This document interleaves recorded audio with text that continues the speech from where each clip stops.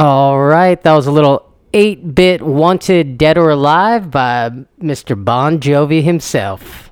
On a steel horse I ride, I'm wanted, dead or alive. Hey, wow. if they need some backup singers, I'm available. I am too, because I've seen a million faces, and I've rocked them all.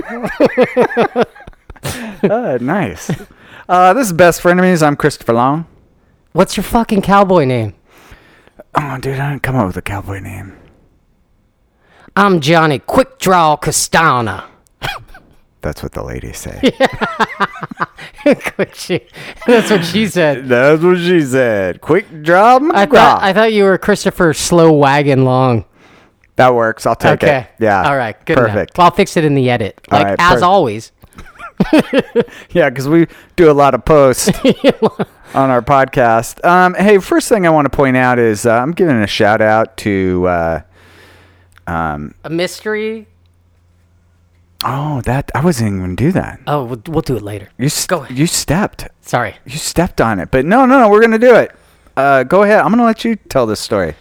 I was out of state when this happened. Well, Professor Jeff went to our local comic book store, Comics, Tunes, and Toys, and was alerted by Jacob, the local guy there, said, hey, you guys had a mystery guest that listens to your podcast and bought you, Chris, and Johnny a comic book, like a graphic novel. And each one it was anonymous, and each one was signed Comic Head. Hashtag Comic Head was on the bag. So yeah, I'm actually hoping Coach Jeff is going to be bringing that comic over to me. I have not received mine. I was out of state. Yes. On a road trip with my son, so a bros trip. But no, I want to read that. So our anonymous, all right, yeah, we don't know. I'm kind of hoping it's like a big breasted female fan of ours that did it. Or somebody that owns a radio station would be nice. Yeah, that'd be sweet. Considering, hey, so since this is the banter, we're updating people. So the first time since, let me think, 2001. So since I've been sober, I have not been laid off from a job. And I got laid off from a job from a company I was at for 13 years. Fucking Rona. Goddamn Rona. Yeah, so I'm kind of like, I would like to know what percentage of the population is going through this right now. And let me also tell you, I'm very sorry to hear that. But you are definitely not alone right now. No, and it's kind of, right now, like the first little bit, I kind of knew it was coming. I saw they telegraphed the shit out of this. And, I was like freaked out at first, but then it was kind of like, you know what? I'm going to be all right. Like I'm kind of settled into it. I'm getting some shit done. Well, I've said all along, like, I feel like that's because you're a writer and, had some success at that. So I feel like you need to go all in on that and not do a fucking bullshit, boring job. I told you, you make it famous, and I'm your personal assistant. I'll talk like Sebastian all day. That'd be great. Christopher, you have a phone call. Who is it? It's your wife. Take a message. Chris is unavailable right now. No, actually, I am. I'm working on a project that I'm trying to. Essentially, I got a little bit of wiggle room, and I'm trying to finish something, a screenplay right now that I'm just powering through. So, no, I'm actually I'm a way better position than a lot of people out there. And then I'm just really trying to take the podcast to the next level. Right. And it's not even like getting paid to do it. I just always want to be better than Full Metal Podcast. That's right. Yeah. And we got a new sponsor too. Oh yeah. This was all you. We got stupid.rashguards.com is going to be sending us some rash guards. Oh, nice. And they're pretty funny. I'm going to wear them I'm just going to go like the John Donaher and just wear it Just like wear it out in to the eat with studio? my wife. You know what's funny? I'm wearing a jiu-jitsu shirt right now, and my wife came home from work. I mean, I'm just chilling, and she's like, "What the fuck are you wearing?" So if I tried to wear a rash guard out, I'm like, "Hey, baby, let's go on a date." Do you want to go clubbing? That's what I always feel like anytime I take off my gi top and I have a rash guard on.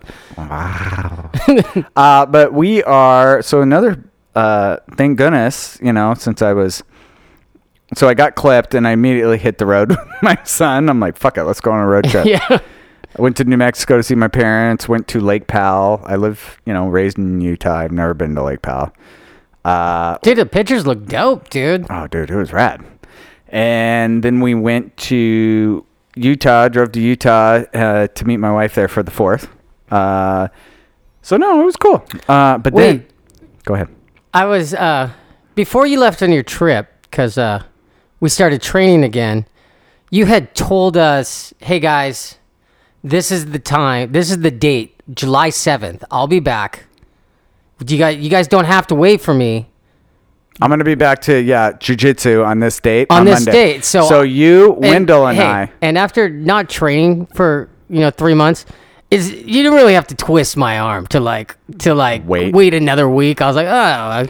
Well, you know what's what we decided to come back, but then while I was on the road trip, freaking Rona is like blowing up, and I'm like, kind of was waiting, like, dude, has anyone gotten it? Like, have we heard it? That's what I did too, because they're like, why didn't you come back right away? And I'm like, I just wanted to see if anyone got it when they came back. Yeah, and I can't be alone in that. That's no. So I was there. So yeah, I was supposed to come back on the Monday, but my wife flew out from Salt Lake on Sunday night, and so I was like, "Hey, Jackson and I are gonna drive home on Sunday. We'll just meet you home on Sunday night." What? Why don't you hang out and take me to the airport and blah blah blah? And I'm like, okay. Hey guys, I can't play with you at jiu-jitsu on Monday. I hope the loving you got for waiting an extra day and all the shit that I personally gave you was worth it, dude. Yeah. I hope you got mince flowers. I hope you got all of the I was trying to name some other ones. The Swedish tennis racket. I got it. The rusty trombone. The dirty Sanchez. the Superman. What's the Superman? That's when that's when she tells you no, and you jack it on their back, and you put the bed sheet on their back, so when they wake up in the morning, cape. it's dried, and they walk away with it stuck to their back like a cape. Wow. That's so I've heard. Hey, anyway, so I was back on Wednesday. Wednesday and Friday. It's really good to be back at jiu-jitsu. I miss that whole crew. I really enjoy, And quite frankly, dude, I got nothing else really going on right now since I'm gainfully unemployed. So it's kind of nice, having You're not alone, dude. There's a lot of people training right now that don't have anything to go back to. Yeah, it sucks. But what's cool too is a lot of gyms, that was their moment to a lot of jiu-jitsu studios got new mats, fixed all the holes in the roofs, paint jobs. Yeah. Our gym looks fucking spotless. Yeah. Oh, dude. And every time they're done rolling, the people disinfecting and temperature checks when you walk in the front door. Yeah.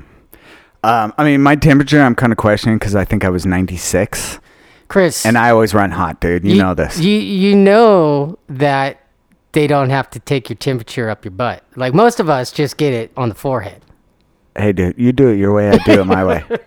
All right. It's more accurate. Hey, and real quick, I heard this today. I just want to give a little fuck you to Dustin, who admitted to us today that he turned off all the Rona episodes because he couldn't handle the audio. Go fuck yourself. All right. I'm glad you're still a blue belt. I would have turned them off too. They were really hard to listen to. Well, I'm not saying I listened to him. I'm just a little offended. He freaking admitted that to me. He should have lied. Sounds much better now. Yeah. All right. Well, on this episode, we are going to do top 5 favorite Western movies, and we're going to have a sit-in Sit in with Coach Jeff, Professor Jeff. I said, don't say the meat and potatoes. Oh, yeah. Dude, you know what? You need to fix this in post, dude. You need to go back and fix this. And then we are going to do recommendations. Yeah. This is the Western edition, Chris. Yeah. And what did I think the episode name we decided on was The Good, the Bad, and the Fugly. Yes. So I'm the good. Professor Jeff is the bad. So I'm the fugly? You're the fugly, dude. Yeah, but I'm like E.T. I'm so ugly, I'm cute. All right. Well, why don't we get this party started? All right.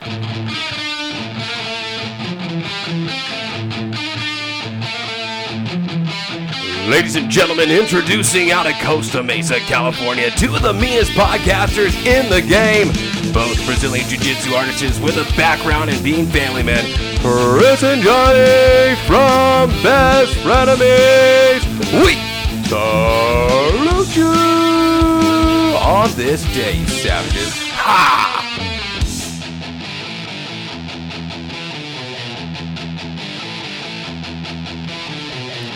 What's up, bitches? And now, back by popular demand, it's time for Best Frenemies Top 5 List. All right. Thanks for that intro, Donnie Darko. All right. We have top 5 favorite Western films. And we are joined here by Sheriff Jeff, a.k.a. Prof Jeff. Actually, I had a friend of mine just mention you. It's funny how people will listen to the podcast and just go, yeah, so like Prof Jeff, blah, blah, blah. It was just kind of like, oh, yeah. I was like, how the fuck do you know Professor Jeff? It's really very nice of everybody. It's funny still, though, because I'm not coaching right now. I'm taking a break from coaching. But that everyone's still like, hey, coach. I mean, Prof, I'm sorry. My bad. Oh, I still do that. I did it now. I was like, where the fuck's Coach Jeff? I mean, where the fuck's Prof Jeff? Like, I'm really pissed at him, but I want to call him by the correct name. Hey. But that's very nice. But you know what? There are women that I knew, like went to grade school with. I still call them by their maiden name. Yeah. You know, it's just, I get to know someone or something, and it's like, that's it. Now, will you call Johnny Professor? Fuck no. No, because No. when I get a black belt, I will only call people, they're black belt.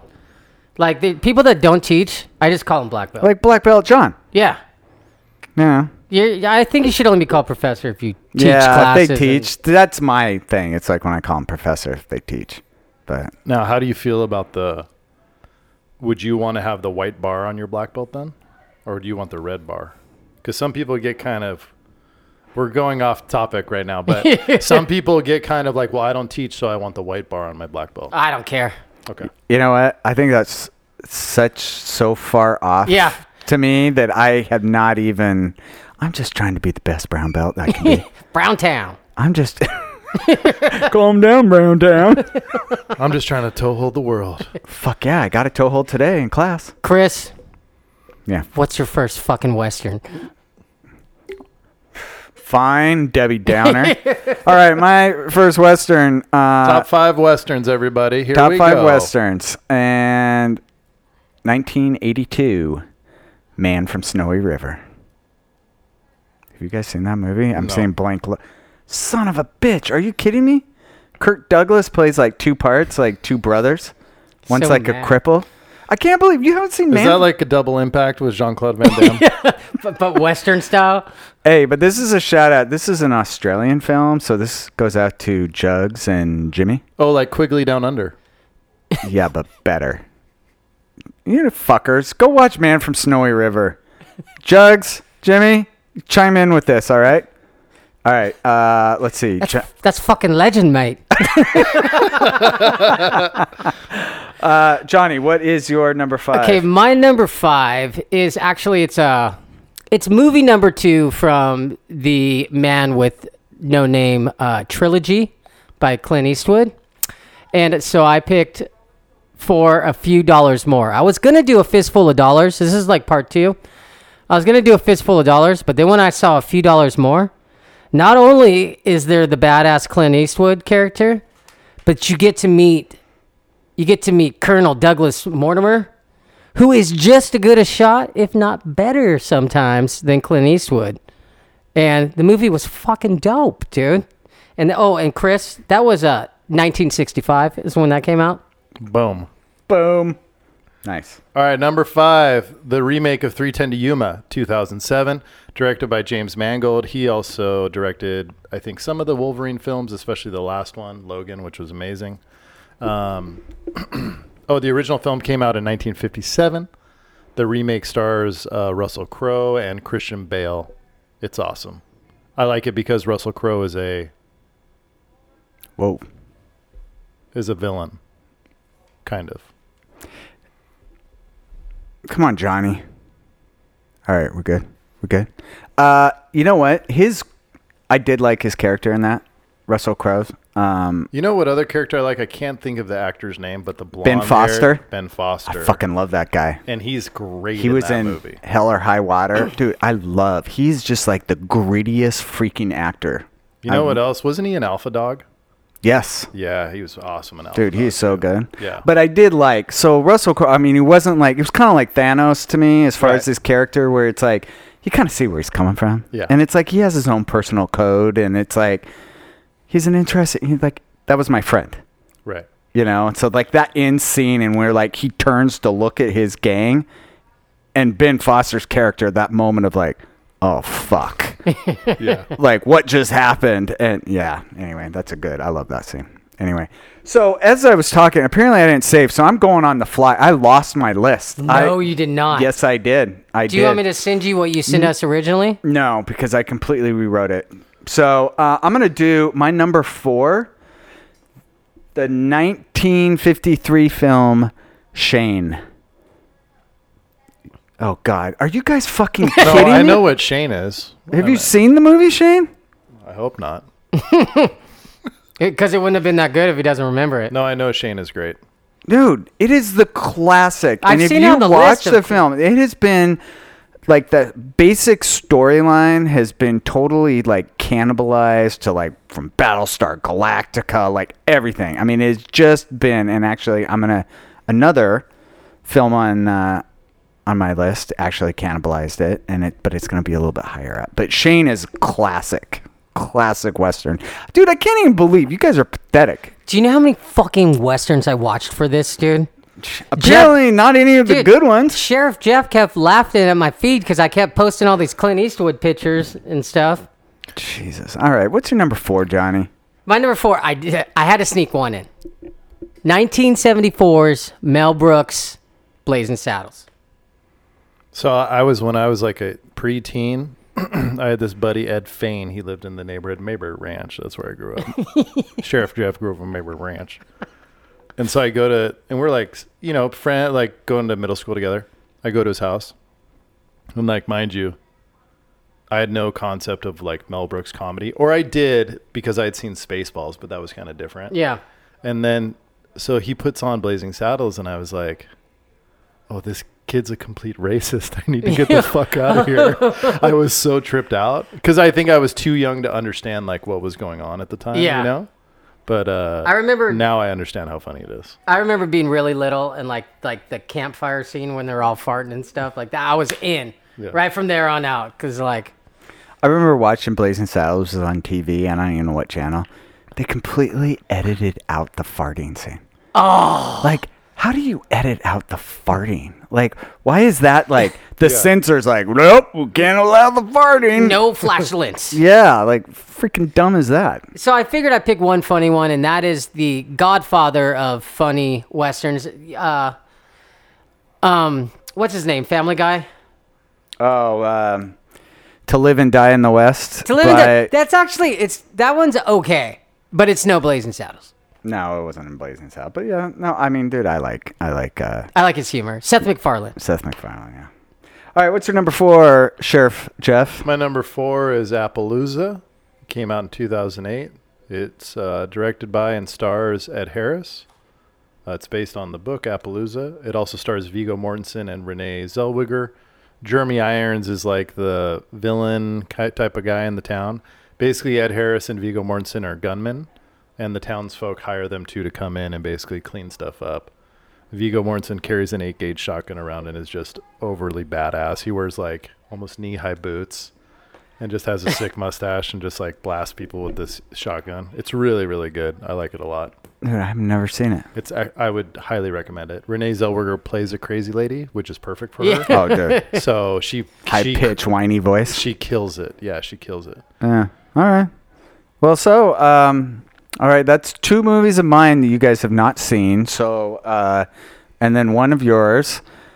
My number 3, which is the cannibalized Shane. It's the 1985 Clint Eastwood directed, starred, produced vehicle Pale Rider.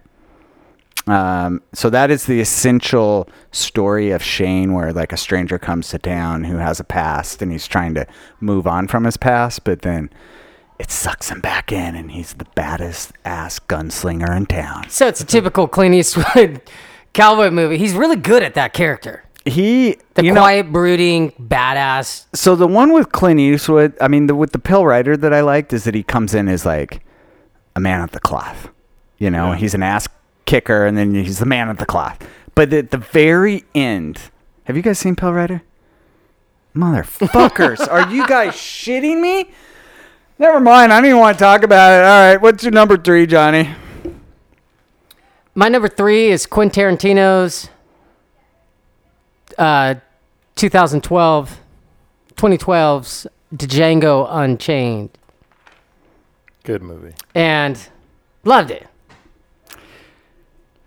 I just read recently that Leonardo DiCaprio, Yes. like there was that scene where he hurts his hand or whatever, that was real, and he just kept going. Oh, dude. He just kept, I mean, it was like, keep going. I just love right at the beginning when he like frees him as a slave and he goes, okay, now you can, so we got to get you an outfit. And he's like, I get to pick out my outfit? And he has the most badass, just pimping cowboy outfit as he's coming in on the horse. As I was going over my list and looked at Django Unchained, I wonder if they could make that movie now. Well, Quentin Tarantino still making those kind of movies. So. I don't know, dude. I don't know if they could make that now. Well, you know what I always think that about is Tropic Thunder. Oh, no. Actually, yeah. I just listened to an interview with Ben Stiller on my bros trip. I was listening to a podcast. He was like, there's no way we could make Tropic Thunder now because blackface. Yeah. Yeah. But that was kind of the joke in the movie. It was a joke, but he doesn't think you would be able to do it. Yeah. But, I got you. Just like The Office couldn't be made nowadays is what Steve Carell is always saying. Yeah. I thought it was an excellent movie, though. I loved it. All right, what's your number 3? Number 3 is 2015's The Revenant, directed by Alejandro G. Iñárritu, based on the book The Revenant by Michael Punk. It's got Leo. Leo is in it. Tom Hardy. Man, just like the way it's shot, the cinematography. Love. It's incredible. The opening scene where the camera like does a full 360, like when they're like hunting or something down in the forest, but then there's like a raiding party comes in at the same time. And I remember sitting in the theater. Did we go see that movie together? And it's just like the whole screen is like flipping, and I'm just like, oh, this is incredible.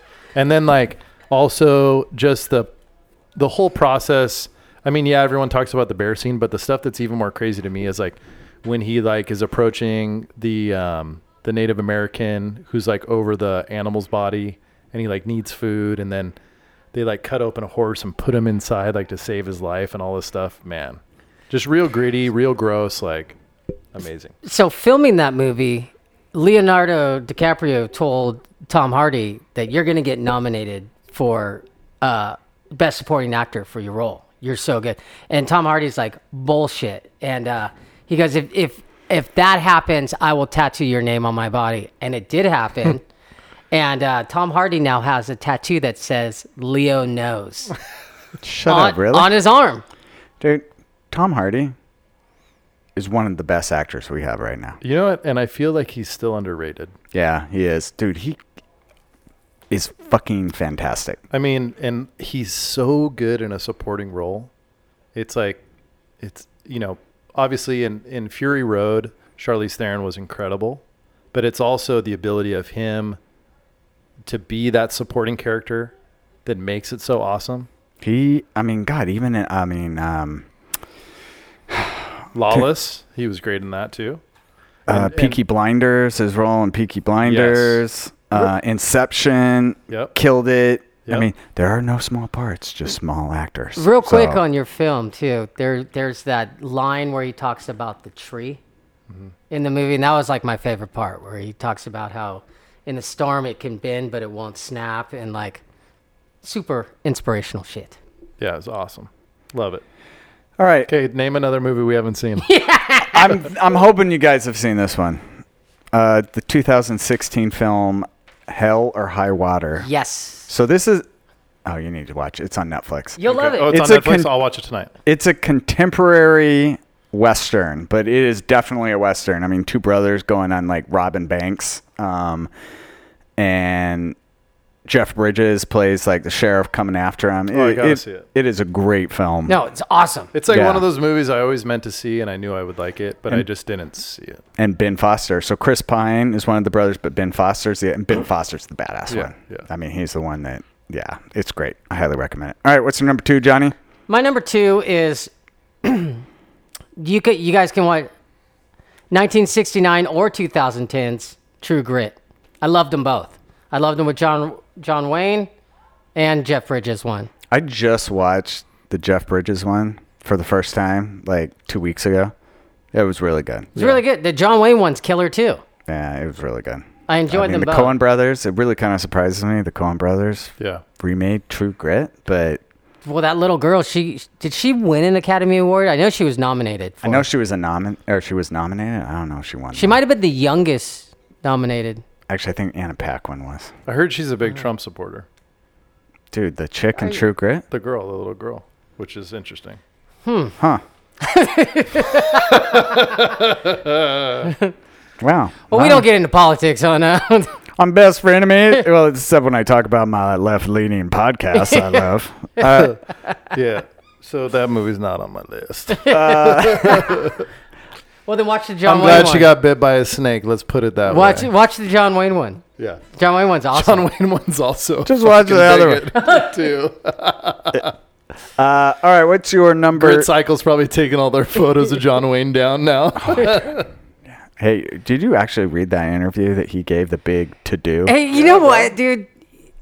That was an 8-hour interview. He was probably fucking wasted on his boat. Dude, that was rough. Down at class of 44, just drunk. Oof. Dude, that was rough. Like, Yeah. I mean, and especially for the time period. I mean, it was like in the 70s Right. and he's saying all this Right. shit. Like, woo. Anyway. All right. But we don't get political on Best Frenemies. What's your number 2? I'm number 2, No Country for Old Men, 2007, written and directed by the Coen brothers, based on the book by Cormac McCarthy. You know, all the hits. Tommy Lee Jones, Javier Bardem is incredible. Josh Brolin. This was like the beginning of Josh Brolin breaking back out again, I feel like. No, I feel. This is kind of like his second coming as After Goonies? after Yes, I was Goonies. just gonna say. And what else was he in? Rad? Yeah. Dude, yeah. But I mean, you understand like the power of the Coen brothers when you get someone like Woody Harrelson to just do a bit, Yeah. right? He basically shows up for a scene or two in a hospital. That's like the level of the Coen brothers. I mean, it's so good. It is such good. You know, the one scene that still kind of haunts me to this day, when he comes out of the house at the very end and he looks at the soles of his feet, and you're like, oh, Yeah. she's fucking dead. You know, but it didn't say anything, didn't telegraph anything, but just that him doing that was like, oof. I just want to know what Bardem's what the inspiration was for the haircut. I read an interview that he talked about. He did not fully grasp that character. He agreed to play it. Yeah. He read the book, read the script, and he was like, it's really good. But he's like, dude, I just do not understand this character. Shug. Until he got the fucking haircut. The Dora the Explorer. Yeah. And it was like, he was like, at that point, it was like, I am this character. Well, like, it's also what I always think about after the fact is like, I know that in those films, there is no improvisation. So like the Coen brothers are renowned for they know exactly how they want it shot. They know every word of dialogue. No one's improvising, right? I mean, it's like you look at a movie like The Big Lebowski and you're like, oh, they for sure improvised. Not a single line was improvised. And for them to have written that all out, I mean, it's incredible. It's just like those guys are geniuses. No, they are geniuses. I mean, their body of work. Heads or tails, friendo? Oh, I mean, when he tells the guy, Gas he's like, don't put it in your pocket because then it'll just be another quarter. Yeah. And then he says, which it is. Yeah. And I'm just like, man, it's as good as it gets. You know, their body of work, like, they could get, if they wrote novels, they would win the Nobel Prize in Literature. I mean, you look at, you know, people that win the Nobel Prize in Literature, they have like decades of these, you know, substantial works of art. The Coen brothers, to me, have that substantial. I mean, even their first one, Blood Simple, fucking fantastic. There's so good. Yeah, I don't know if I sent you guys the interview, but there's an interview on YouTube, and it's what's that other great director's name? He did like the original Hellboys, and he did Pan's Labyrinth, and he did Guillermo del Toro. Yeah. And he interviews them, but they just talk about Blood Simple. Oh, dude, Blood So Simple it's him was asking great. them questions about that, and then also but then he talks about other films that kind of repeat that stuff, or how they, like, the way they did films then and the way they do it now. It's really interesting. We studied Blood when I was in film school. Spent like, you know, I don't know, fucking like a month just dissecting Blood Simple. Like, such a good, I mean, anyway. So this is my number one. So I guess this brings us to how we kind of got started with the top 5 Westerns. Is the 1969 Wild Bunch. And please tell me you guys have seen Wild Bunch. Do you know how many fucking Westerns I've watched for this, Chris? So of Good. my I whole didn't watch list, any. my whole list, you guys have seen one, Hell or High Water. No, you I have haven't seen one. any of the You ones haven't you seen did. any of mine. Hey, but that's just something that he can do now, Chris. Don't Dude, get Wild mad. Bunch. I'm excited to. Do I watch yell the- at how many albums you need to listen to right now? I know, You know I dude. don't like music. You know I don't like music. So yeah, my number one is the quintessential Western film by Sam Peckinpah.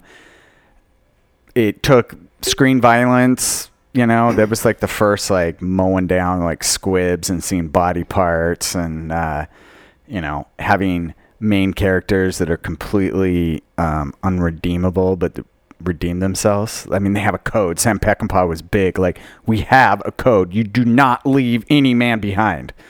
And so it's like, we're going out, you know, in a blaze of glory, but we're gonna walk into our house justified.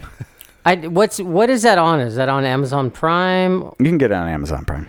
Okay, I do plan on watching it. I have seen it. You don't think that I would, like, did a little cheat and looked up, like, top 25 Westerns and shit while we were doing this? I might have a DVD copy that I'll lend to you, but you might lose, like I did Super True, and then we'll be even. Yeah. Yeah. Anyway, all right, what's your number one? My number one is the third of the Man with No Name trilogy. The Good, the Bad, and the Ugly. And Sergio Leone who did all the spaghetti westerns. Yeah. Fucking killed it. I mean, and you learn in film school they called them spaghetti westerns because it was In Italy. and they did not know when they went down there. They had no idea those were going to be big film. It was just like, hey, we're going to shoot them in, you know, I think they 'Cause it was did gonna some be cheap, Spain. right? It Yeah, was just on like the the cheap. price point, And yeah. everyone, Italian directors, Italian Right. composers, all of it. And then all of a sudden it fucking blew up. gangbusters, dude. Yeah, and they're like, shit, they made so much Because the money. western phase, yeah. So, I mean, Clint Eastwood, he was like Gunsmoke. I mean, he was actor on Gunsmoke. He didn't think, but he blew But up after dude, this third movie, it's probably that's why there's a reason why it's number one. It's that. insane. It was my favorite of those, the trilogy. They were taking, like, the best parts of the first two and bringing people, like the guy that plays the colonel, he's back in it, and, like, he has, like, a sidekick that they're pulling scams in the beginning, which was hilarious. Like, he would like, they'd find out how much the guy was worth to bring in to hang, and it'd be like $3,000, so they'd turn him in, and then he'd get all, like, strapped up, and then Clint would shoot break the rope with the bullet and take off with them, and they'd go to the next town and do the same thing. Wait, you didn't say spoiler alert. Spoiler alert. I mean, No, it was good. And I have watched those movies. Yeah. So you've only watched one of mine. You're from Utah. Of course you watch those. All right, Sheriff Jeff, what's your number one? My number one, Hateful Eight, 2015, written and directed by Quentin Tarantino. Music is by Ennio Morricone, That's my boy. the same guy who did the music for many of the films that Johnny just recommended. May he rest in it's peace. got all Quinn's, it's got Samuel L. Jackson, Kurt Russell, Jennifer Jason Leigh is incredible, Walton Goggins, and many, many more. So when I went to see this movie for the first time, it was on Christmas Day of 2015. And me and my wife's family, we go see a movie every Christmas. It's what we do. And so I really wanted to see Hateful Eight, but there was only one theater showing it. It was like somewhere up in LA. We were in Long Beach. That's where our family lives. And the tickets, for some reason, were a little more expensive. They were like $20. But we really wanted to see the movie, so we got tickets. We go to the movie. Anyways, we get there. When we get there, they give us like a playbill, like we were going to see like a play or something or whatever. And then we come to find out it's going to be played on Super 8 and that there's going to be an intermission. Oh, you mean 75 millimeter? 75 millimeter or whatever it is. It's going to be played on film. Yeah. And they're going to play the score before the film. And they're going to do an intermission and all this stuff. And so we're like, okay, whatever. We don't have anything else to do. So then they have us get in line, and we're kind of like in this roped in line. And we're standing in line to wait for them to admit us into the theater. And Quentin Tarantino walks by. And then we went into the theater, and everybody's freaking out at this point. Like, oh my God, is that Quentin? Like, was that really him? And so then we go in and we get our seats. We sit down. And so Quentin walked up. And he's like, hey, I just want to thank everybody for spending your Christmas watching this movie. Basically gave us a rundown of how it was going to go. They're going to play the overture from the film. Then they were going to play however many acts. Then there would be an intermission. And then it would be like the final act of the film or whatever it was. And then he's like, yeah, and I'm going to sit and watch the movie with you guys. I don't know if that was true or not, but that's what he said.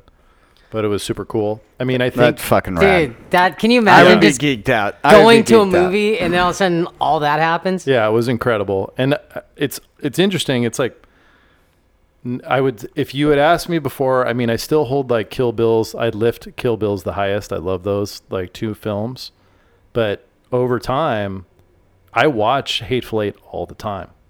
And I don't know why that is, but because it's super long and it's really dialogue heavy, but I'll be like on Netflix, like looking for something to watch. And that they did the extended version. Oh, yeah. I watched it. And it's like, it's like 4-hour episodes or whatever, each of it. They cut it up into extended version. But yeah, and I'm I love Kurt Russell so much. So, So when he was doing Pimping for Hateful Eight, he was on Howard Stern, and he was like, of all my films, if I told anyone like, all right, this one you need to see in the theater and like let it breathe and spend time with it, Hateful Eight's the one. And I took that to heart. My wife and I, we went and saw, they had a screening of 75 millimeter down in Irvine Spectrum, and we went down to watch it.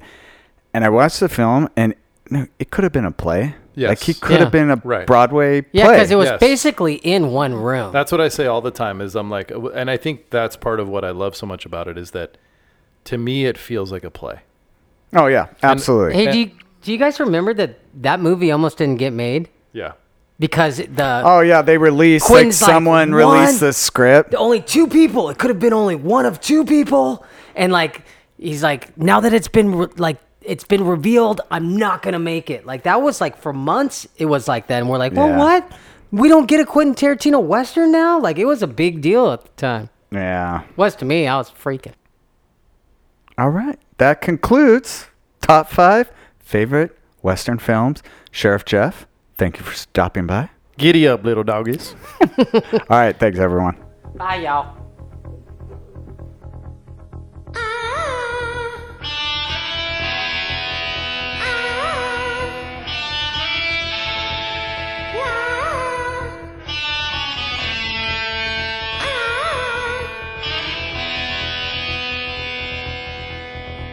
I want to be a cowboy. I'm going to be a cowboy.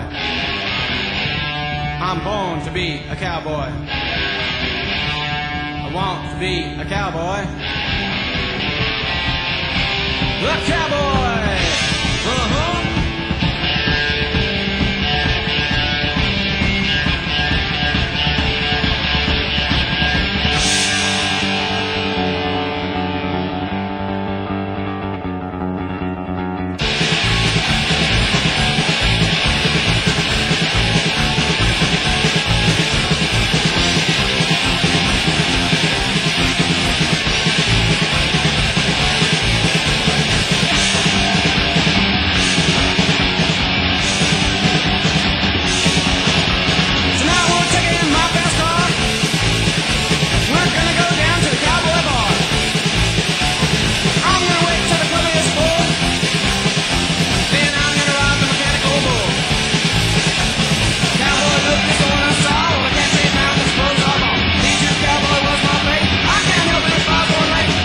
we're back, y'all. Now, if you just listen to that top 5 and you're like, I cannot believe those yellow lead bellies did not bring up Tombstone. Well, we were just funning. We're going to go in depth into Tombstone. So Tombstone was a film that was on all of our lists. So we decided, hey, we're going to talk about Tombstone. And apparently, I don't even know if Johnny's seen it, because before we start recording, Professor Jeff and I are just going back and forth doing lines. So what's your favorite line from Tombstone? Oh, law don't go around here. Mr. Kansas City Law Dog. I think mine would have to be at the OK Corral. I got you now, you son of a bitch. You're Daisy if you do. You are my true friend. Where's that from? When he's in the bed at the end? Okay. Fuck you, Chris. I seen it. You are not my Huckleberry. So, I think Tombstone, it has to be my favorite Western film. It is, if it's on, it's one of those films, I have like 6 of them. If it's on TV, I stop and watch it. Every scene is great. Yeah. The acting's great.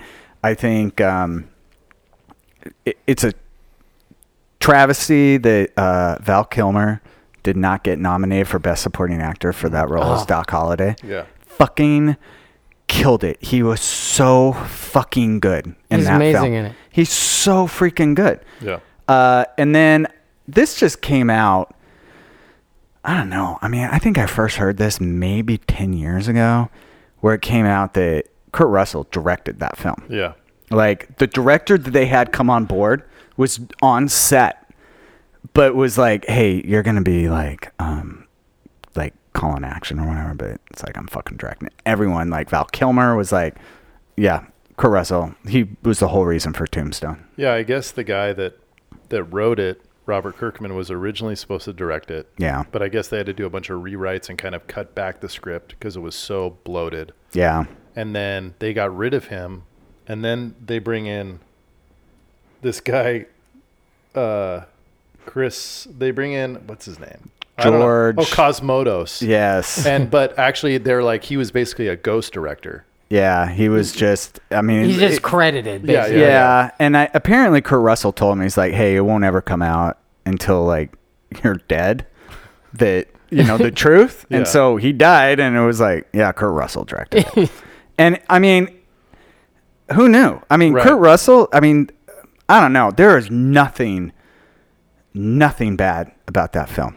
Like from start to finish. I mean, just remember the opening scene where they do the old black and white footage, Yeah. and then it cuts to like, you know, the present day or whatever Yeah. in the film, and they're riding towards you, and dude, you're introduced to Ringo, Oh, yeah. you know, that, oh, you know, he's not leading this gang, but he's a fucking crazy asshole. Yeah. Like, he has no soul. And, you know, so reading up on Tombstone, there are a couple things that, so apparently that whole scene where, you know, you have Wyatt Earp kind of walk out into the fucking river to shoot Curly Bill. Yeah. That was true. Like, that happened. It was reported that Wyatt Earp did it, and Curly Bill went out and was like, all right, let's get him. All his shots missed him, and they were like, what the fuck? And Wyatt Earp took him out with a double barrel shotgun. Like, that was a true story. That's so wild. That is wild. Like, Isn't it wilder when you're like, oh, that was in Arizona? It's Yeah. like not that far away, right? Yeah. It's like, and the whole, like, I watched a documentary on Doc Holliday, and that whole thing, like, there was a scene where he was with him in Tombstone and Wyatt Earp, and they do it in the movie. He's like, hey, Doc, you don't need to be here. This has nothing to do with you. He's Yeah. like, that's a hell of a thing for you to say. yeah. He really said that. Yeah. That was really, you know, he was like, Wyatt Earp was essentially his only friend. And, you know, the only bummer, though, I guess they had a falling out later in life. But, yeah, they were like, I mean, for Doc Holliday, was like, no, Wyatt Earp was like my only friend. Like, I got your back. But, Yeah. Oh, I think that's definitely that tone and I think when they cut down the script, they wanted more of an emphasis on that friendship between Doc and Wyatt.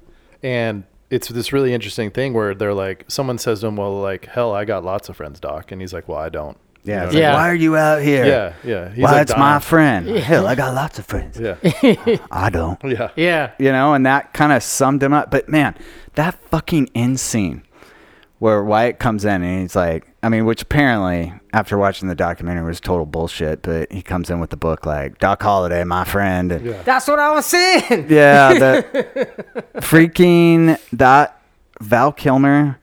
There's no That one else whole that could have played scene- him. That whole actually, you know what? What I found out too.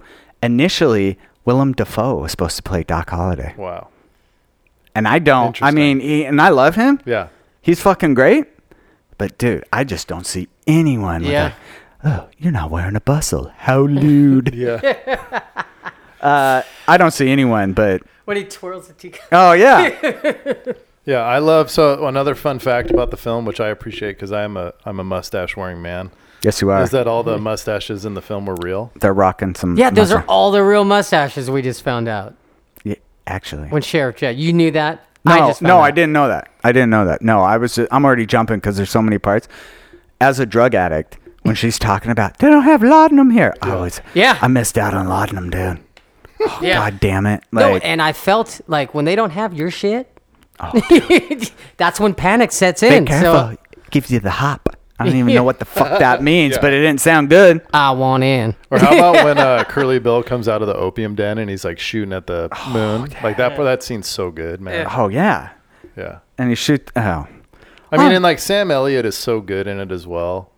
And Bill Paxton is really good at playing like the more naive and like he's like looks up to Wyatt so much and there is always like, you're the one, Wyatt, you know, and is like looking up to him is like, and Virgil's way more sober about the whole thing. It's like initially Wyatt is able to be like, I don't care. Like, I don't want anything to do with law anymore. I had that thing happen. I don't want to have it. I want to make some money. We need to make some money. yeah. And it's like that breaking point where like Virgil shows him the badge and Wyatt gets all pissed at him. And Virgil's basically like, you're not like, what are we supposed to do? We're just going to like basically leech off this town and not do anything for it or not stand for anything. I mean, the thing is, though, I mean, I get why it's like, Me too. dude, I don't want to get fucking involved. Yeah. And what happened? Get His involved. fucking one of his brothers died, and the other one was shot and Yep. lost the use of his arms for the rest of his life. You know, like, dude, I get it, but you know, I mean, dude, the whole scene where he goes into the Pharaoh game, Oh yeah. you know, and you have freaking Billy Bob Thornton. You know, and Yeah. I'm real scared. Oh, I can see you're scared. Yeah. Get in that smoke wagon. Yeah. Jerk that pistol and go to work, boy. Johnny Tyler, you madcap. Doc, I didn't know you was in town. Oh, dude, or leave the shotgun. Sets it down. Yeah. Thank you. Yeah. Yeah. No, that movie is start to finish is fucking perfect. Yeah, I love it. And it was on all three of our lists. So Yeah. that's why we thought we'd just have a little fun and not include it on any of our lists to hopefully we tricked at least one of you listeners out Well, there. I know Lou is fucking cursing us. Steaming. Yeah, like, I hope he sends us a text before we get to this part. Yeah, Lou. what's wrong with him? He's a longer. Good, I hope he dies. Dude, I mean, seriously, there are probably 6 lines from Tombstone that I say weekly to my family. And it still holds up too. That's just one of those movies that's just awesome. It does hold up. I You're love not Tombstone. as dumb as you look, Ike. And if you haven't seen it, go see it at your house. Yeah, it holds up. It does hold It up. really holds up. So that is the consensus #1 top Western. So, folks, Sheriff Jeff, thanks for coming by with your sweet stash. Again. You're a daisy if you do. You're Daisy if you do. All right. Thanks, folks.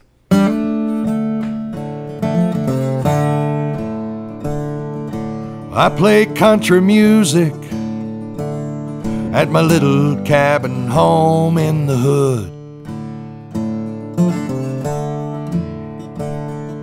And I play rock and roll 'cause it makes me feel good. I play them old blues, take the load off my mind. I play what I please, out of tune and out of time. If guitars were guns, Lord, I'd be Jesse James. That's stealing the show, like robbing them trains. Riding off to hide out in that Tennessee rain. Lord, if guitars were guns, I'd be Jesse James. All right, we have our segment hashtag Comic Head. Got Johnny here and Professor Jeff. It's great to be back. And real quick, my son rolls his eyes every time I bring up hashtag Comic Head. What's the deal with the hashtag? That doesn't even make any sense. That's just stupid. I'm like, that's why we do it. It's a mind scramble. Yeah, that came from a feed. We were on a text group, and anytime I would drop my horrible knowledge of comics, I would always end it with hashtag Comic Head. Yep, that's right. Well, Johnny's also a self-proclaimed hashtag Millerhead? That's right. I am a Millerhead. Big fan. Big fan. All right. So in this segment, we recommend a comic that we have read recently, and we're going to recommend it to you. So we're going to let Professor Jeff go first. Okay, my recommendation is actually a book Chris gave me to read, and it's called Chew. This was volume 1, Taster's Choice. Chew is a comic published by Image, and it's written by John Layman. And this first arc, the art is done by Rob Guillory. I hope I'm saying that correctly. He did the art and the colors. And then what's interesting on here is that it says that the author also did the letters. So that's pretty cool. Because that's, that doesn't really happen all the time, does it? No, not that I'm aware of. You Right. know, I mean, there's some writers that are artists, like Frank Miller. Right. That it would make sense for them to, screw it, I'm going to do my own letters. But yeah, I'm not that talented. Yeah. So this book, I really liked it. I would say it's not for people that get nauseous easily, because the book is about this agent, Tony Chu. And basically when he eats something, he gets psychic readings from it. Oh, you son of a bitch, I'm in. And so whether it's like food or a human being, he sees back in the past of whatever it is that he ate. And he works for the U.S. Food and Drug Administration. And basically they use him as, part of this special team to solve crimes. So he's essentially like a forensic. I kind of thought of him as like a forensic detective. Yeah. But he does his forensics through his own psychic power, from eating these things. And in this first book, obviously he's a rookie just joining the force. And the art is really good. It's kind of got this almost more, I guess, cartoony style is the way I would describe it. But I really, really enjoyed it. It's really gross and raunchy and funny. And the cool thing about Chew is that it ran from June 2009 all the way to November 2016. There's 60 total issues, so there's definitely plenty there to bite into. Oh! And we're back, baby. Got him. So I highly recommend it. I love Image Comics. I also love Image Comics because, and I'll say this again, #1 volumes are always $10. So if you want to try a new comic, Image is a great place to try, because instead of spending your average $16 or $17 or $18 that a DC #1 or a Marvel #1 would cost you for a trade, Image is usually $10 for every #1 trade. So that's my recommendation. Chew, CHEW. Word. Johnny, what do you got? Well, last week was the 2-year anniversary of Anthony Bourdain's death, and I knew that I had this collaboration comic. It's called Tales of Fear and Food from Around the World, Anthony Bourdain's Hunger Ghost. So basically it's it's a collaboration with Joel Rose and a bunch of other artists, like horror comic artists. It's basically Japanese folklore stories, and then Anthony wrote the stories with this guy, so it's like a collab on that, and then he adds like crazy recipes after some stories too. He has like 9 recipes in the book too, like Tokyo ramen, and I looked at it and I was like, oh shit, I'm gonna make one of these. And then I just saw all the ingredients he had, and I was like, there's no way I will ever even attempt this. But it's cool to have, and the artwork's killer. And like, dude, I love Japanese folklore. Was that Vertigo put that out?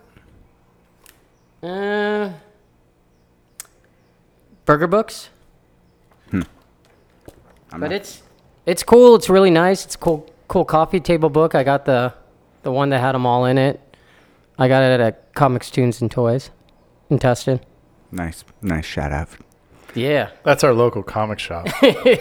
Go see Jacob and go see Mike. Anthony Bourdain. We were talking about this before we started hitting record. He was a bummer. That was a bummer. He was a great ambassador for jiu-jitsu and a legit ambassador for jiu-jitsu. Yeah, he. I don't know. He should. We're talking. That's a bummer. It was a bummer. There's celebrities that do jiu-jitsu, and then there's celebrities that really do jiu-jitsu. Like, he competed in New York. Yeah, no, he was in it. Like, I mean, he had like a burner account to go on a jiu-jitsu like message board, and he was, I mean, just like everyone, like knew, and they're talking about it, and he's putting up all the, all these accounts. Yeah. He came out after he died, and I mean, dude, he was totally into it. But oh yeah, I remember seeing that, and then. Dude, that was one of my biggest regrets. Is I remember seeing him at AOJ. He was having a private lesson. It was during Donovan was training in the afternoon, and I'm like, "Who's that? Who's that tall old dude?" Then I was like, "Oh shit, that's Anthony Bourdain." But I didn't work up the nerve, and I didn't want he was visiting our school, and I didn't want to go and take a picture with him. But then later on that night, I saw like everyone took a picture with him. Everybody. Well, Danny has a photo with him up in his academy, and I'm just like, oh, I wish I had seen Anthony. At least like to say, sometimes with people like that, like with him, I would have loved to just say thanks, and I mentioned it, before we started hitting record, we started jiu-jitsu around the same time. And he kept me in, like when I was a white belt, going, dude, what am I doing? I'm freaking 40. Like, this is ridiculous. And I'm like, well, Anthony Bourdain's doing it. He's 56. So I can't be a pussy. And we got our blue belts around the same time. And right when I got my purple belt, I was looking. I was like, all right, Bourdain's going to be getting promoted here pretty quick. And then like 3 days later, he killed himself. Oh. And it was like, God damn it. That was a bummer. Anyway, all right. So my recommendation. It is The Crow Pestilence, and it's by the great novelist Frank Bill, and it's drawn by Drew Moss. The book came out in 2014. Oh, you wanted to see the... Sorry, Johnny. I like the pictures, Oh, Chris. you want... I feel like it's Reading Rainbow. And then we got this picture. A man with a gun to his head, and yes, the man is wearing... makeup. Hey, so this is the same Crow like the movie I watched Yes. with the bitchin' soundtrack? Yes. I'm in. It is. Okay, done. So the It premise says- is a young boxer named Salvador refuses to take a fall in a match, but he takes the cartel's money. So they promptly track him down and kill him. But with the Crow, he comes back for vengeance. God damn it, Johnny. I'm adding sound effects now. That was perfect. Right in the middle of Chris's monologue. I know. So Frank Bill, I recommended a book of his first published book, Crimes in Southern Indiana. He writes noir. So when I heard that he was writing The Crow, it was like perfect for it. Came out by IDW in 2014. My understanding, this is his only comic book. He also wrote the novel Donnybrook, which was recently made into a movie. I have that on my TV right now. Yeah. Frank Bell, he's amazing and a super nice guy. Had a few chats with him via DMing and Instagram. I was like, well, I didn't really talk to him, but I didn't know where that was going to go there for a second, Chris. well, no, I was trying to think like, well, I didn't talk to him, but he's really heavily into martial arts, trained Kung Fu since he was like 11 to like 30. So he's great. I highly recommend it. And The Crow, I'm a sucker for a good revenge story. Can't rain all the time. No, it can't rain all the time.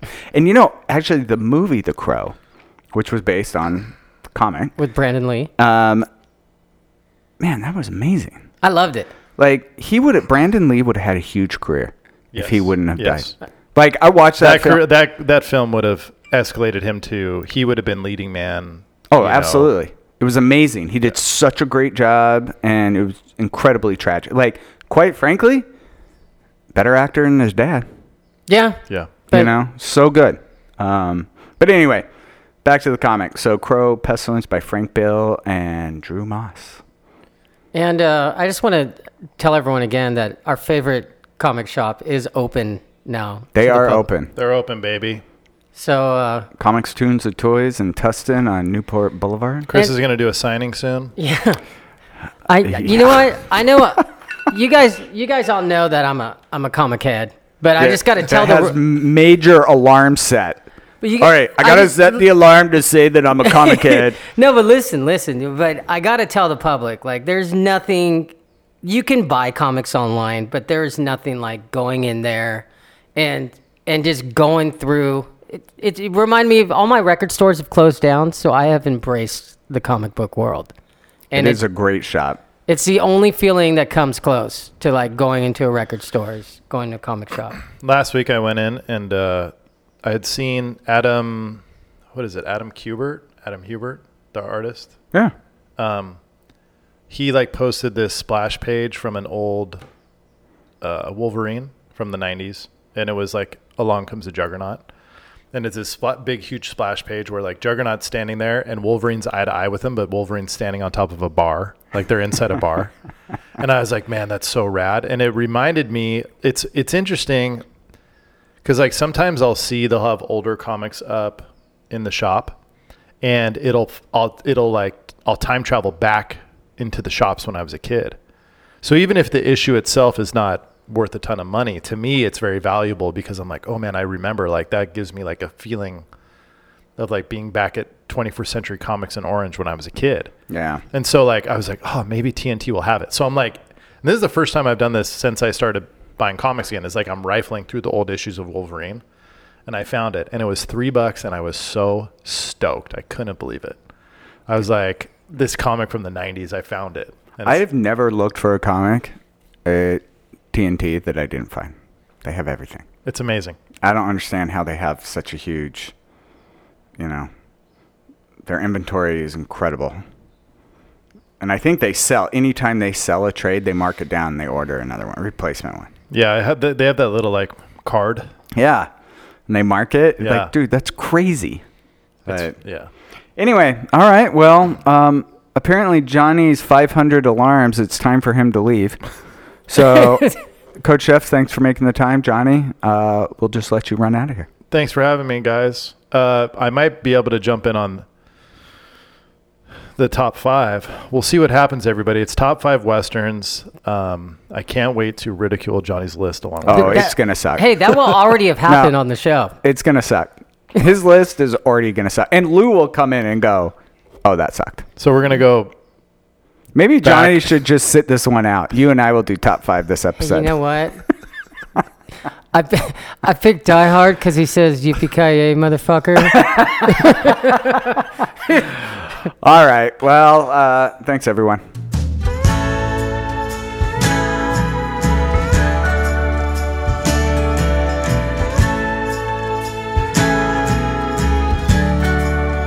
You say we're done. You packed up your stuff. It's really over.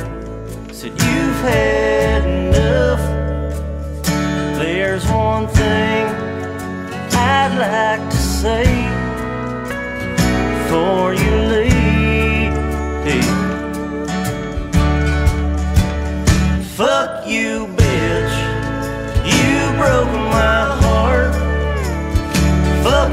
friends, tearing us apart. Fuck your dog, hope he never comes home. Fuck you, bitch, hope you wind up alone. Okay, now we're at that portion where we give some recommendations. All right. Well, I'm going to start this off. So I recommend on my bros road trip, I got an audiobook. I've read a couple. I've read a couple of his books. Edward Bunker. He was in, you probably know him. He was Mr. Blue in Reservoir Dogs. Oh. He was the one who was talking about in the opening when they were talking about Madonna and like Virgin and whatever. She was fucked so hard. Yeah, and he was like, man, and he's old. He's an old guy, and he's like, man, she just lost me after Borderline. But he was a criminal in his life. He spent the majority of his life in prison, and while he was in San Quentin, he wrote a book, his first novel that was published, called No Beast So Fierce. And it was published while he was in San Quentin. And then once he got out, he didn't go back to prison. He gave up the life of crime and wrote novels. And so I listened to the audiobook. I read his book, Little Boy Blue, probably 30 years ago while I was in high school, just because I gravitated toward writers who were fuck-ups. Yeah, big surprise. Yeah. And, but no... Beast So Fierce by Edward Bunker is a great glimpse into, just a fuck up criminal. Is it it's fiction, but it's based on his life. I mean, once you know about his life, it's all the shit he did. Dude, in LA, so he was raised in LA. He tried to organize the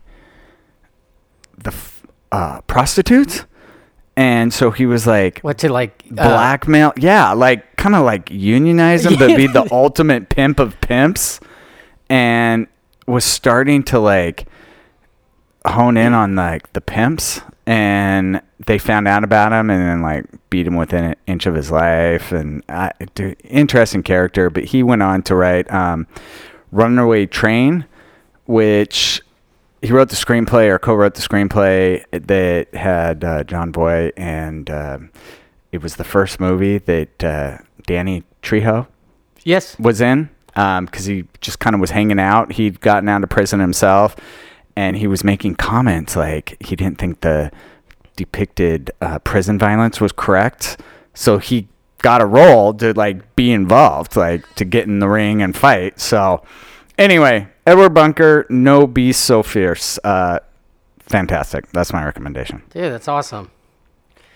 Mine is another podcast. It's Origins Podcast. This is season 6. What they usually do is every season they'll pick, like one season they talk about old school Saturday Night Live, and they get all the people on and talk. They've done Curb Your Enthusiasm one season and get everyone on there, Larry David and everyone. Oh, okay, that's cool. This season, excuse me, Rona.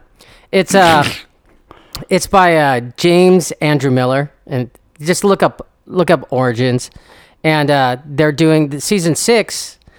They have a reunion of my favorite movie, Almost Famous. And they got James Cameron and the whole cast. You know what? I did not know this was based on a podcast. Because obviously it makes sense. I read an article that I guess James Cameron was talking about. So Russell Hammond was originally supposed to be played by Brad Pitt. No shit. I was just going to tell our audience that. Sorry, we're even for the last episode when I kept jumping all over you. Okay, this is my recommendation. Okay, sorry, go. Continue. I was also going to say, like, the mom in the movie was originally going to be Meryl Streep, and the daughter, the flight attendant, was going to be Natalie Portman. Yeah, and apparently I read that Brad Pitt and Natalie Portman were rehearsing together. Yeah, but like you kind of got the vibe that Brad backed out, that he didn't he was in. Like, he had the part. Like, he was working with Cameron for 4 fucking months and then said, I'm out. And they were like, what are we going to do? That was our star attached. And, You know, he would have, I mean, I love, dude. it would have ended up taking away from the movie, though. Like, it was almost He would have better. killed it, though. He would have I mean, fucking been rad in it, though. He would have been, I would love to see that. I mean, Almost Famous is a nearly perfect film. No, and they talk And about... I love that film. And Billy Crudup, is that how you say his last name? Crudup? Or Kudrup, or, yeah. Whatever. He did great. He was great. But, Yeah. dude, Brad Pitt would have killed it. Yeah, well, James Cameron was talking about, like, doing, like... He was at his house, and Brad was doing, like, he was pretending to do the scene where he picks up the phone when the mom calls. Oh, and then yeah. he's like, your mom kind of freaked me out. Like, Yeah. he said Brad Pitt was doing it, and, like, would have been crazy. And so, like, each episode, the first episode's about casting, the second episode's about James Cameron. And because, you know, it's semi-autobiographical. Yeah. And, dude, you get to find out so much shit that you've always wondered about the movie, like, well, what band was he really talking about? Hold it. Is there going to be a spoiler? Because I'm going to guess. And will you tell me if I guess it right? Well, it's a combination. But, yeah, guess. The Allman Brother. That has a lot to do with it, dude. Well, what's it? Well, like, the chasing around the room, like, trying to get locked down the interview, Yeah. that was Greg Allman, dude. Okay. Like, and, like, in real life, like, he got the interview, and then Greg fucking stole the tapes from him, his interview tapes. Oh, no shit. And wouldn't give it back. And then, like... Just to be a dick? Yeah, Or well, was just- he was all fucking coked out and stuff. And then, like, he went to the hotel room and talked to the photographer. They're like, dude, he told me everything. This is going to be an amazing interview. And then they, and then Red Dog, their roadie, called and like, you're going to need to bring those tapes back up to the room. So I heard, so initially when the movie came out, the Cameron Crowe, I mean, it was, you know, semi-autobiographical, and that he did get an assignment, you know, super young, like in high school from Rolling Stone, and it was the Allman Brothers was like his big like Rolling Stone first interview. He also went to like Japan with fucking Leonard Skinner, so like the airplane scene. Oh, Leonard Skinner. shit. Yeah. He he was really good friends with what was his name? The guy that plays all the wah-wah shit. Stevie Ray Vaughan? No. Doesn't matter. But Fix it in post. yeah. But dude, it's super interesting, and like, and then episode 3 is how they go to rock camp, and like Ann Wilson, and like they have like real rock stars that teach them to be a band. Oh, and dude, they gel. were Peter Frampton. Peter Frampton, Chris.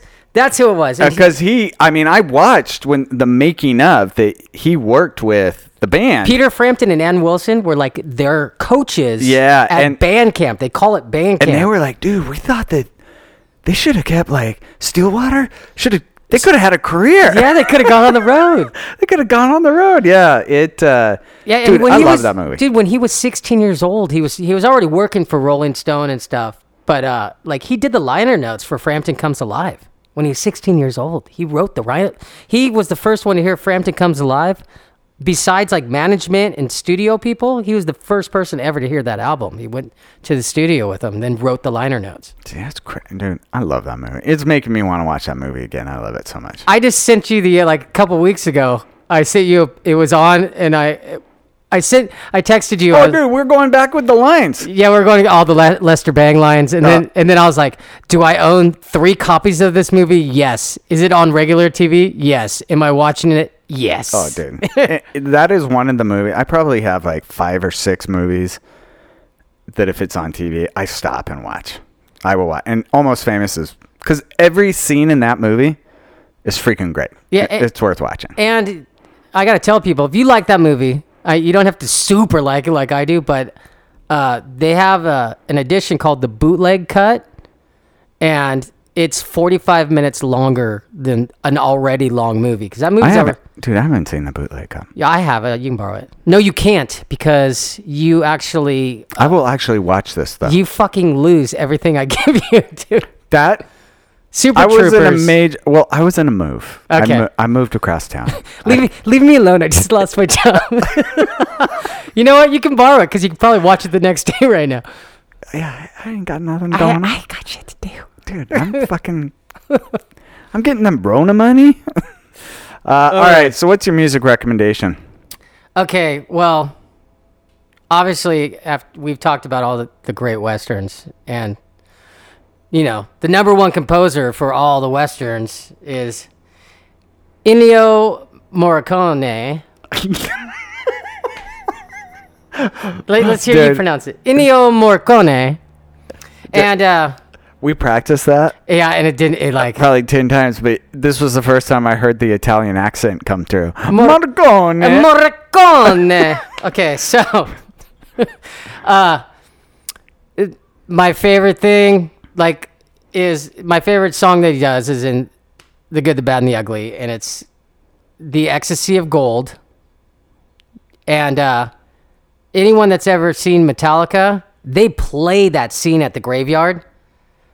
Yeah. His whole thing before Metallica comes on every time. Metallica have been doing that since the second concert they've ever played. Yeah, they did that in the first concert I went to. They still do. When I saw them at the Rose Bowl, they do it. And they actually recorded a version of his song, and it's been out a long time, but I was telling my brother about it. He had never heard it till last week when I sent it to him. So we're going to play The Ecstasy of Gold performed by Metallica. All right, sounds good. In honor of him. Lay it on me. All right. Oh, hold on. You didn't mention that he died. Yes, he died at 91. Yeah. I mean, dude, he had such a rad... Marconi. So this is not sad. This is a celebration of his life's work. Sounds good. Let's hear it. Thanks for listening.